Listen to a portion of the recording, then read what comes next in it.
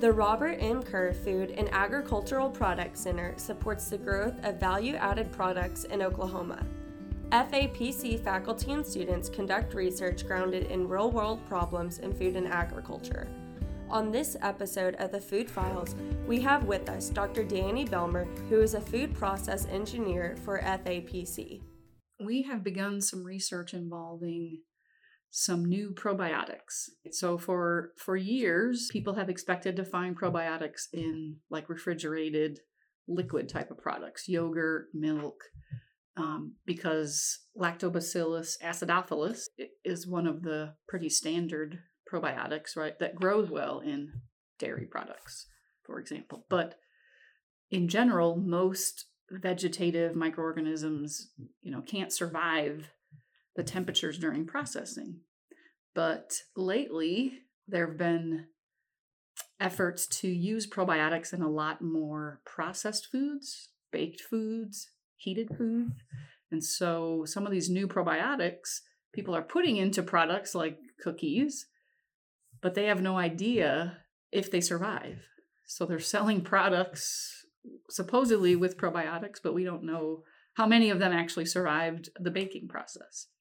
It turns out that a lot of them can, but we sort of need to study that and prove, which ones can and which ones can't. This actually initially came about when a client came telling us about a cookie product that they had made that they said had probiotics. And we thought, really? How did you get those probiotics in there, in a baked product?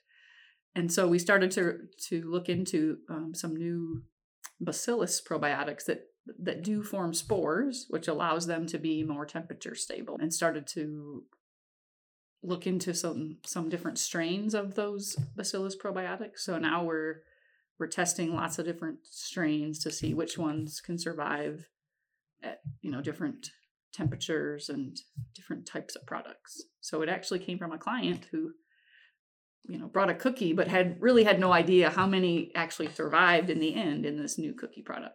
The main goal for the stability of the probiotics is just to make sure that consumers are actually buying products that have probiotics in them that they are expecting, but also just to help people who are formulating food products know, which ones can survive and which ones can't. So if I make this kind of a product, I can expect, this much survival rate. So it's both for the processors and for the consumers, so that everyone knows what they're doing and knows what they're getting in the end in the product.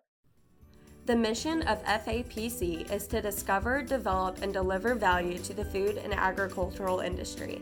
For more information about FAPC and how it helps businesses, visit food.okstate.edu.